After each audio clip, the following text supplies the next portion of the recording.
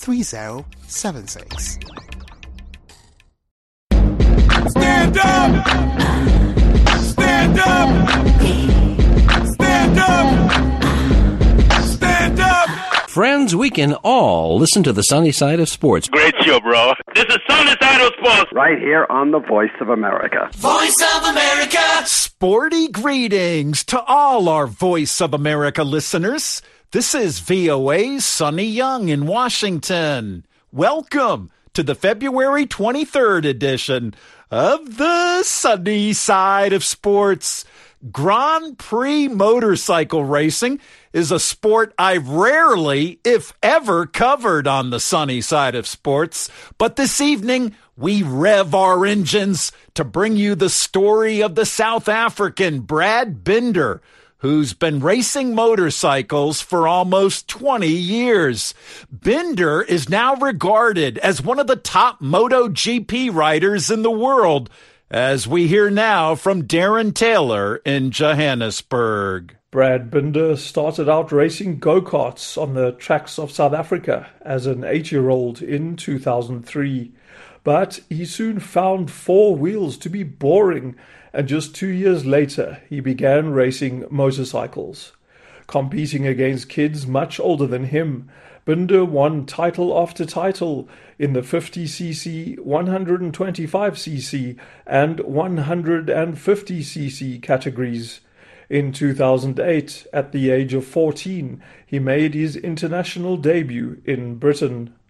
Binder never managed to win an amateur championship, mostly because he crashed relatively often because of his overly aggressive racing style at the time. He turned professional in 2015, winning the Moto3 World Championship a year later.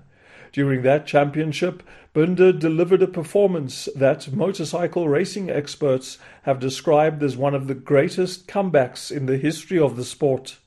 With less than half of the race in Jerez, Spain, remaining, Binder was in 35th position, stone last. But he fought his way up the field, passing the riders in the first three positions to claim victory on the final lap. It came as no surprise when the KTM team, based in Austria, asked the South African to make the step up to MotoGP on one of its bikes for the 2020 season. Binder made an almost immediate impression in the third round in Brno, Czech Republic.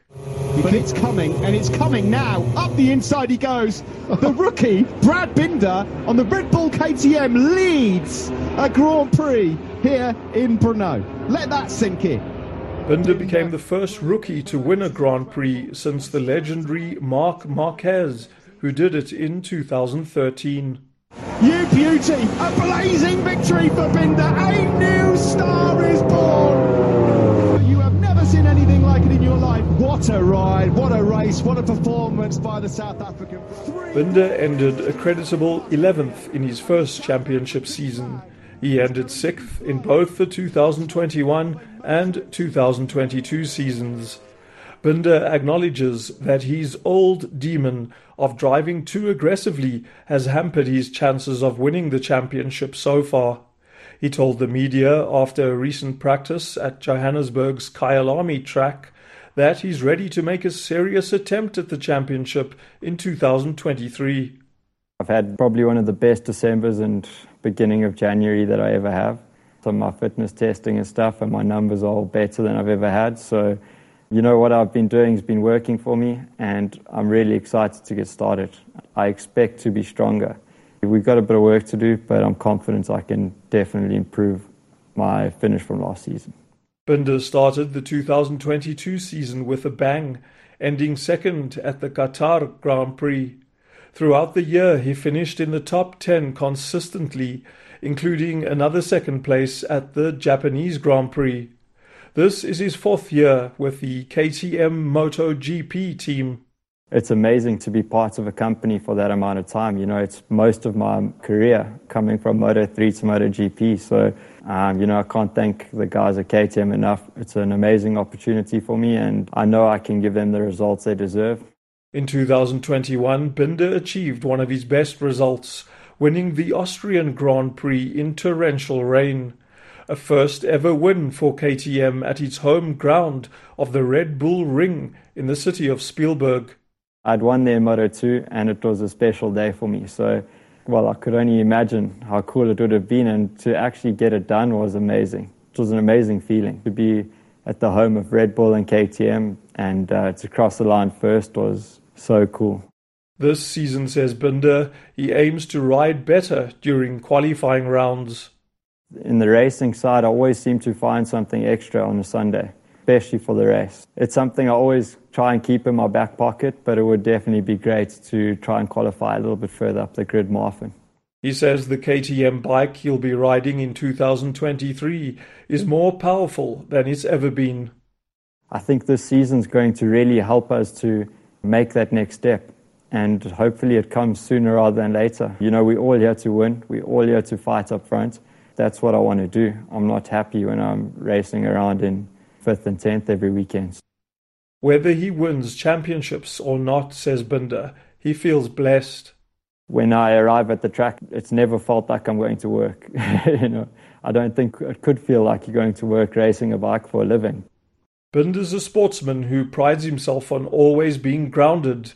This year, he hopes his feet are planted more firmly than ever on the podiums of the world's great racetracks. For the sunny side of sports, I'm Darren Taylor in Johannesburg. Thanks, Darren. Still with African motorsport, Darren reports South Africa's scenic city of Cape Town will host the continent's first ever Formula One E-Championship for electric cars on Saturday, February 25th.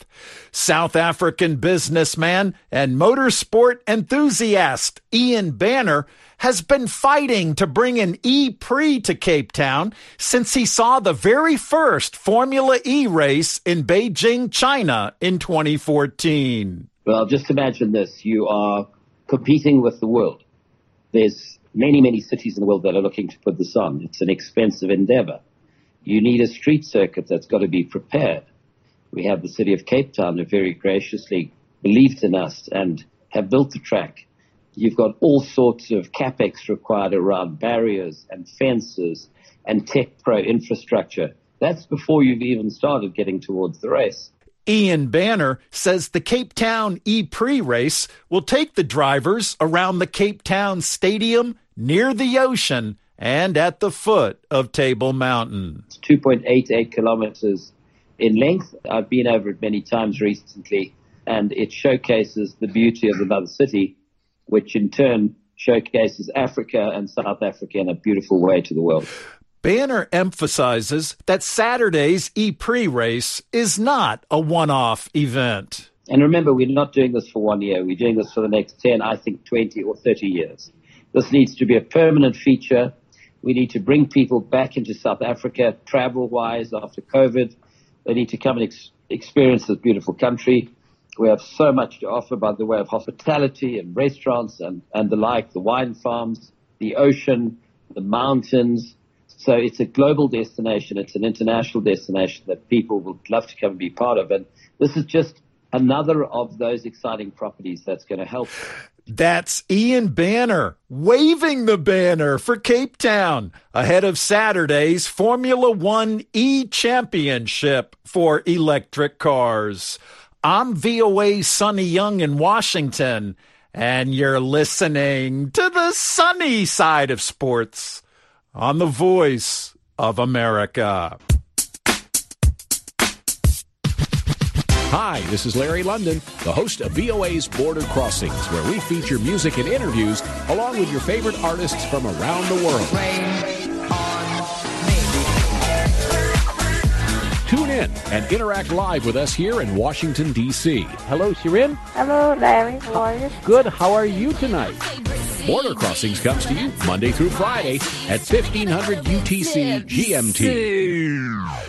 Thanks, Larry. That's Larry London, a man who's always ready to cross musical borders. I encourage our Sunny Side of Sports listeners to follow me on Facebook and Twitter. My Facebook address is facebook.com/VOA Sunny. Once again, that address, Facebook.com/VOA Sunny. And my Twitter handle is @VOA Sunny Sports. Once again, my Twitter handle @VOA Sunny Sports. This is the voice of America. Washington, D.C. In African boxing, 3 top Ghanaian prize fighters, Richard Comey, Isaac Dogbe, and Emmanuel Tagoe, are getting ready for upcoming bouts. Our reigning prince of pugilistics, Nnamdi Hollywood Mowaita, says Comey will fight next month in California. Sonny, homeboy from Accra, Ghana, Richard Comey, former world champion, is in for a very tough super lightweight fight. March 25th in Fresno, California, right here. He's fighting a guy by the name Jose Ramirez, an elite fighter, a big crowd puller. He fills up his big arenas in his hometown, which means the only way Richard Comey can win this fight is by knocking out Jose Ramirez in his hometown, March 25th. Sonny, mind you, this fight is going to be on a Saturday night, prime time on ESPN. So we are talking about millions and millions of eyeballs around the globe. So Richard Comey must put on a show, must score a knockout, because if the fight is close, you know how it goes. The hometown fighter will win it. The boxing commission will do the what we call wayo and mago, and they give it to Jose Ramirez. So Richard Comey must come in with a seek and destroy mentality, take this fight to Jose Ramirez, and then stop him. Like Richard Comey, fellow Ghanaian Isaac Dogbe will fight next here in the USA. Dogbe, nicknamed Royal Storm, will take on the Cuban Robeisy Ramirez on April 1st at the Hard Rock Hotel and Casino in Tulsa, Oklahoma. How's this one shaping up, Nnamdi? Sonny, Royal Storm is in for a world title, WBO featherweight title, against a very tough Cuban. This is just not any Cuban. This is a 2-time gold medalist, Olympic gold medalist in Robeisy Ramirez. This fight, it's a very tough fight. But mind you, Robeisy came here for his first pro bout and he lost. He's got a record of 11-1 with 7 KOs. Whereas you look at Royal Storm, Isaac Dogbe, 24-2 with 15 big knockouts. This fight is on a neutral ground, so there's no question of home crowd and all that stuff. This is for the WBO featherweight title. If homeboy from Ghana wins this one, he makes him a 2-time world champion, which I believe he can do. But the Cuban is not just any Cuban. He's a 2-time Olympian, gold medalist, and he comes to fight, and he's younger than Dogbe.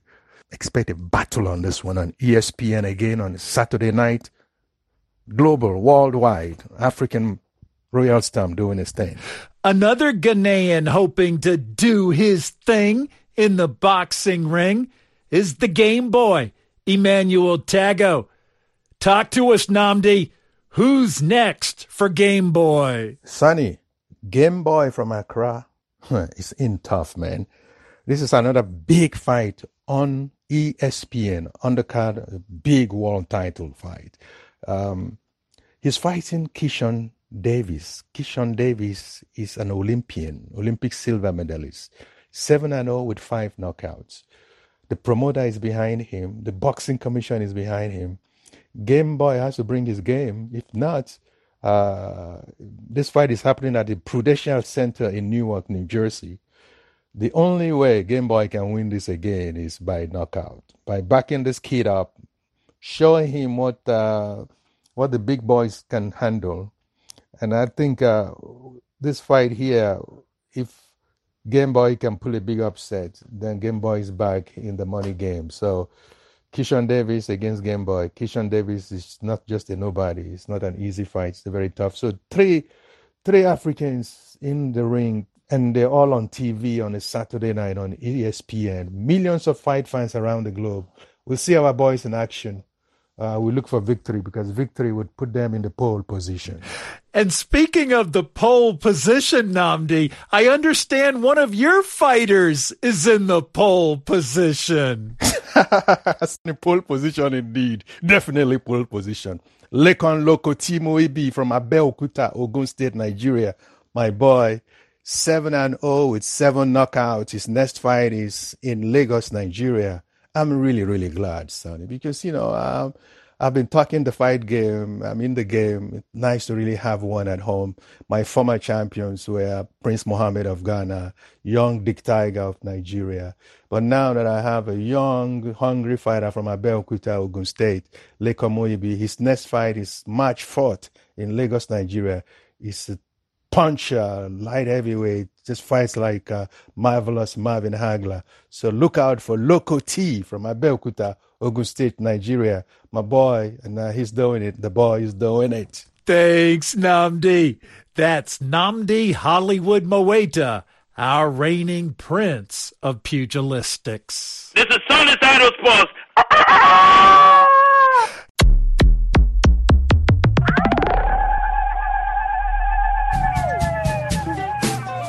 Hello, this is Heather Maxwell, host of Music Time in Africa. Join me every Saturday and Sunday for an hour of awesome African music. Wake up, dance this music. Like to stay on top of new music trends? Breakout artists? New releases? Maybe you just love the classic styles and artists of the past.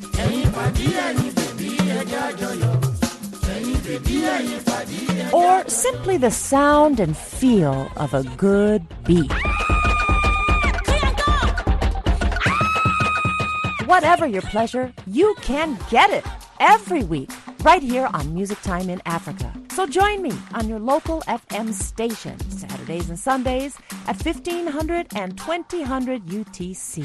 Thanks, Heather. I'm VOA's Sonny Young in Washington, and you're listening to the sunny side of sports on the Voice of America. The U.S. women's national soccer team, which will be bidding for an unprecedented third consecutive world title later this year, beat Brazil Wednesday night 2-1 near Dallas, Texas, to lift the She Believes Cup trophy. Alex Morgan and Mallory Swanson scored for the USA. Morgan scored a spectacular goal on the final touch of the first half. Swanson drew 3 Brazilian defenders to the penalty area before her shot was blocked.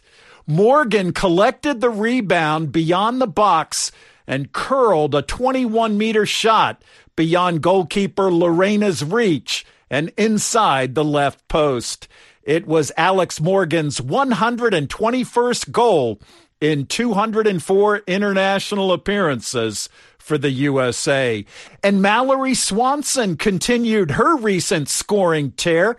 Mallory scored both goals for the American women in their 2-0 win over Canada in their She Believes Cup opener. And Swanson also had the goal for the USA in their next She Believes Cup match, a 1-0 win over Japan. Meanwhile, substitute Ludmila scored a late 90th minute goal for Brazil. Final score from Texas, USA women 2, Brazil 1.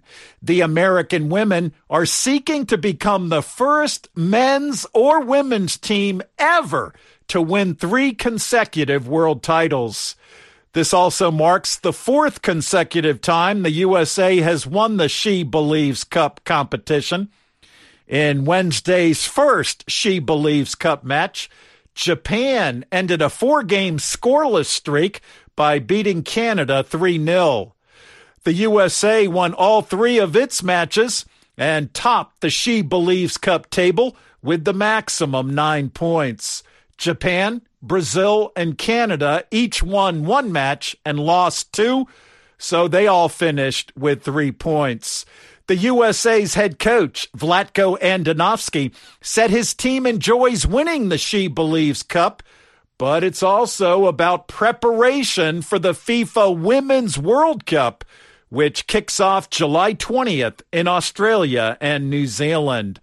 Coach Andonovski also comments on his team's missed scoring opportunities against Brazil on Wednesday night. So first, it's not a problem that we create chances. I'm very happy that we're creating chances, and the fact that we're doing it in a manner that is very creative with some good plays makes me happy and tells me that we're moving in the right direction. Now, the fact that we're not finishing is not disappointing, but it's something that we definitely have to address. But in the same time, I want to say the players will get those chances. I know they'll score those chances because if you think about it, for most of this group, this is off season, and once they go back into their markets and once they start having trainings on a regular basis, games on a regular basis, compete against good players, they're going to get their feeling back. They're going to refine their touch, and those final touches will not be a problem, and I'm pretty confident. I'm confident and positive about it. A confident Vlatko Andonovski, the head coach of the U.S. women's national soccer team. Meanwhile, the national women's teams from Cameroon and Senegal both have come up short in their bid to qualify for the 2023 FIFA Women's World Cup. Haiti beat Senegal 4-0 on February 18th. in an interconfederation playoff match in Auckland, New Zealand. The Haitian women went on to beat Chile Wednesday 2-1 to book their debut place at the Women's World Cup.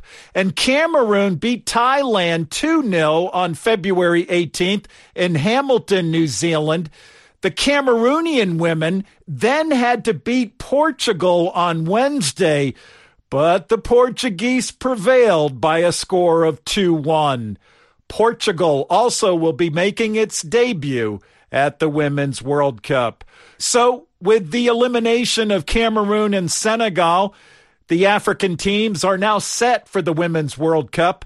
Morocco, Nigeria, South Africa, and Zambia will be representing Africa. Morocco and Zambia will both be making their debuts at the premier event in women's football. Sporty greetings. This is Memory Malisawa, Media Officer of Copa Queens of Zambia. You are listening to the Sunny Side of Sports on the Voice of America. Around the clock, the Voice of America keeps you in touch with the latest news. Tune in at the top of every hour, every day of the week for the 5-minute VOA newscast. We bring you reports from our correspondents and interviews with newsmakers from around the world. Give us 5 minutes and we'll give you the world. VOA, your trusted source for news and information. U.S. men's college basketball. And here's the AP's Tom Merriam. With the NBA still off for the All-Star break, college basketball took center court Wednesday. The nation's top two ranked teams were both in action and both won, though in very different ways. Top-ranked Houston played like a number one team, routing Tulane. Here's AP's Adam Spolane with the details. Marcus Sasser scored 22 points as top-ranked Houston improved to 26-2 with an 89-59 win over Tulane. Sasser shot 6 of 11 from the field and added 5 rebounds and 6 assists. I still feel like we haven't reached our ceiling, so that's always, a positive heading into March. Want to be playing our best basketball in March. Second-ranked Alabama, however, needed overtime to squeeze past South Carolina 78-76. Brandon Miller scored 41 points, the high for a freshman in the NCAA this year, amid the backdrop of a police report that linked him to a fatal shooting near the Alabama campus last month. Crimson Tide coach Nate Oates. Not surprised. 41 points, don't want to say you expect that, but not surprised he came ready to play and played well tonight. Sixth-ranked Virginia was soundly beaten 63-48 by a Boston College team with a losing record. And in a matchup of ranked Big East teams, number 18 Connecticut cut down number 20 Providence 87-69. I'm Tom Merriam. Thanks, Tom. The American owners of Manchester United, the Glazer family, have received bids for the prestigious English Premier League football club as the mid-February takeover deadline has been extended. VOA's Gwen Uten has more on the possible sale of Man U. sporty greetings, Gwen. Sporty greetings, Sonny. Manchester United's current owners are the 6 children of late American businessman Malcolm Glazer, who became the majority shareholder of the Premier League Giants in 2005. Last November, the Glazer family put United up for sale, drawing to a close a nearly 2 decades-long investment in one of the richest and most widely supported clubs in football. The Glazers are reportedly seeking a world record selling price of at least $6 billion, and 2 confirmed offers are on the table, one from British billionaire Sir Jim Ratcliffe, and the other made by Qatari banker Sheikh Jassim bin Hamad Al Thani, who says he's prepared to increase his bid to seal the deal. News of United's impending takeover is the latest example of English football as an increasingly lucrative business proposition for global investors. Last May, Chelsea were sold for $5.4 billion to American businessman Todd Boehly, and football finance expert Neil Joyce says that sale helped to set the bar even higher on the value of elite clubs. Football is big business from an investment standpoint. There's been traditional ownership that's been more ego-driven or family-driven over the years. Now, with all the investment that's come into the Premier League in the more recent futures, so the likes of PIF acquiring Newcastle, Todd Boehly and his consortium buying Chelsea, they kind of set the threshold for what football clubs are worth. You then look at the traditional valuations of the NBA franchises going for anything between $3.5 billion to $4 billion in some cases. And the bar's been set in terms of value of sports teams and football teams in particular as brands. Joyce is the co-founder and CEO of the CLV Group, a data company that recently published a report that outlines how investing in football has become big business.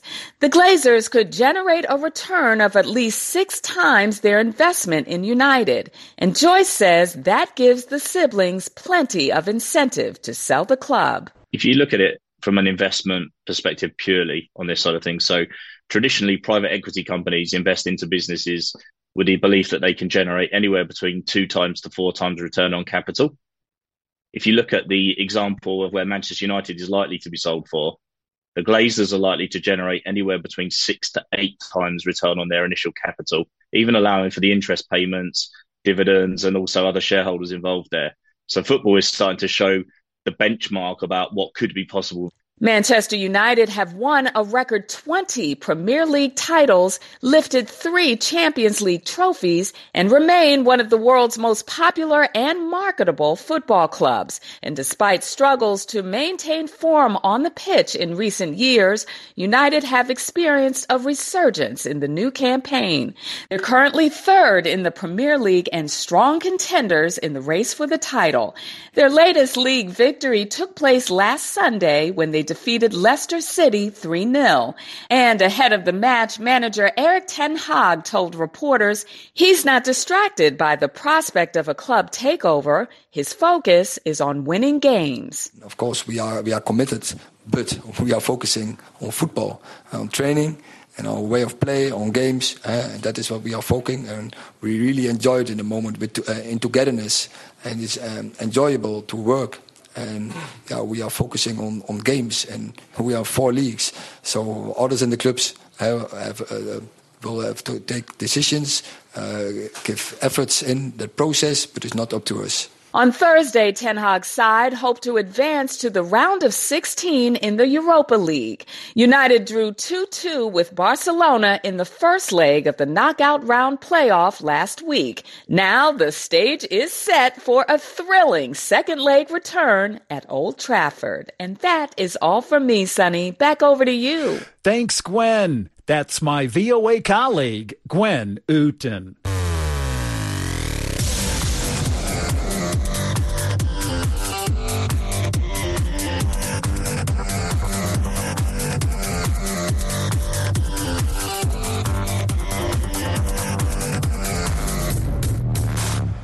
And that wraps up the February 23rd edition of the show.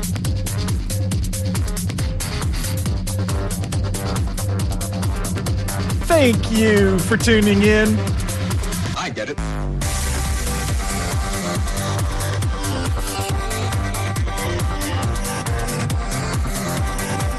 I'm VOA's Sonny Young in Washington.